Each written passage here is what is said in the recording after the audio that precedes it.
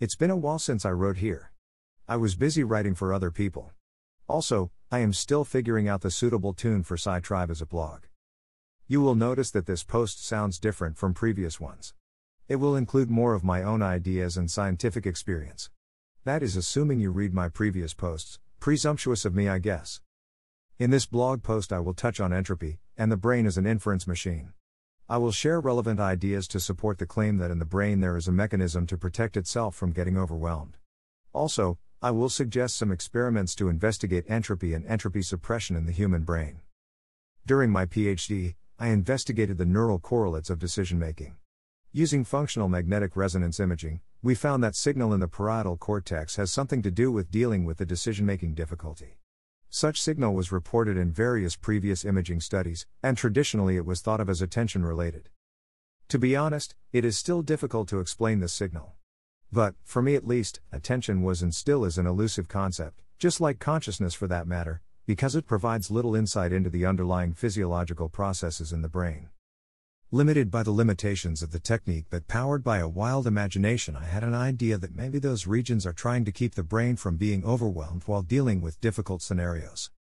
Years later, I looked into the idea, out of intellectual curiosity, and it led me to fascinating concepts like entropy, the free energy principle, and embodied cognition. I always found physicists take on topics like the mind and consciousness intriguing. Probably because they dare to imagine. In my opinion, to explain the unexplainable, you must dare to imagine. Maybe we, the collective we, create the reality we imagine. Maybe imagination is a way to tap into some form of built-in knowledge.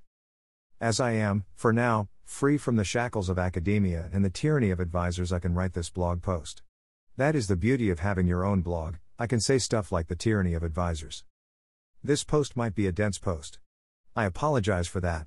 It is because I still need to wrap my head around many of the concepts in it too.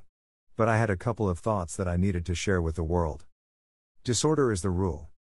Entropy, as defined in physics according to the Oxford Dictionary, is a thermodynamic quantity representing the unavailability of a system's thermal energy for conversion into mechanical work, often interpreted as the degree of disorder or randomness in the system.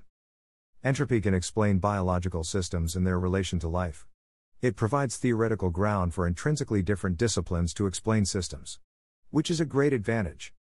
According to the second law of thermodynamics, entropy, disorder, randomness in a system always increases with time. As such, all things, humans, the universe, and our brains end up dispersing with time. Unless energy is spent to maintain the system by suppressing entropy.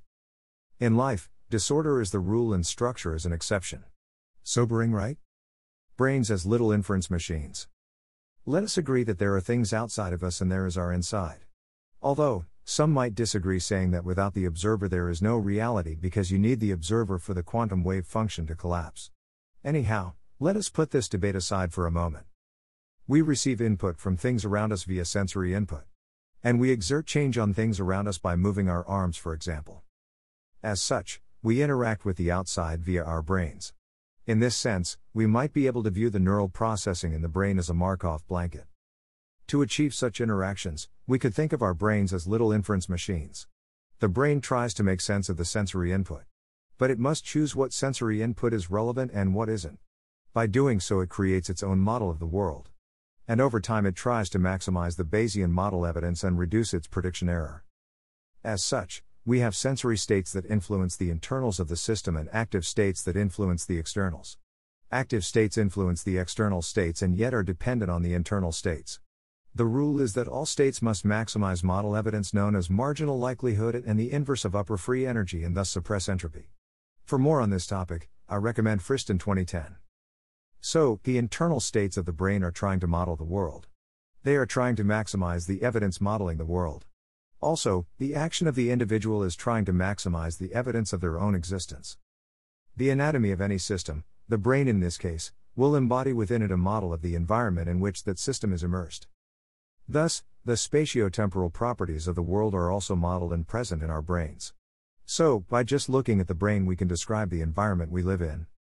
In this sense, aliens living in different multidimensional worlds must have different brains. Measuring entropy in the brain.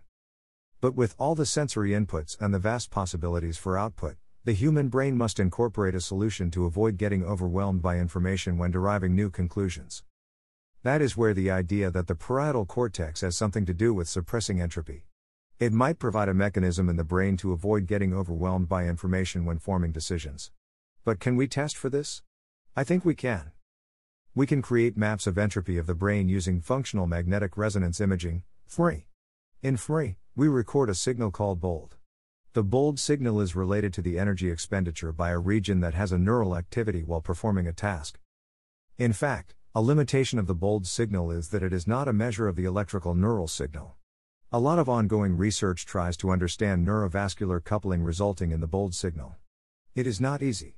But if the aim is to create a measure of entropy or suppression of entropy, I guess fMRI would be suitable for that.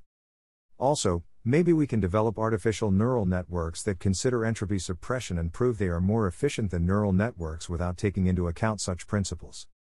In artificial intelligence, one issue is that neural networks might easily get overwhelmed performing irrelevant tasks. Maybe a neural network employing entropy suppression would deal with input and choosing suitable output without being overwhelmed. This might be important for developing general artificial intelligence. Another way to test entropy in the brain would be by using drugs that manipulate the entropy states of the brain. First, we need to define the various entropy states under several drugs. For example, psilocybin, a classic psychedelic drug, could be used.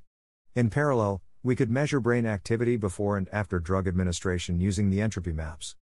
My bet is that entropy won't be localized to a certain region in the brain but rather all over the neural networks in the brain.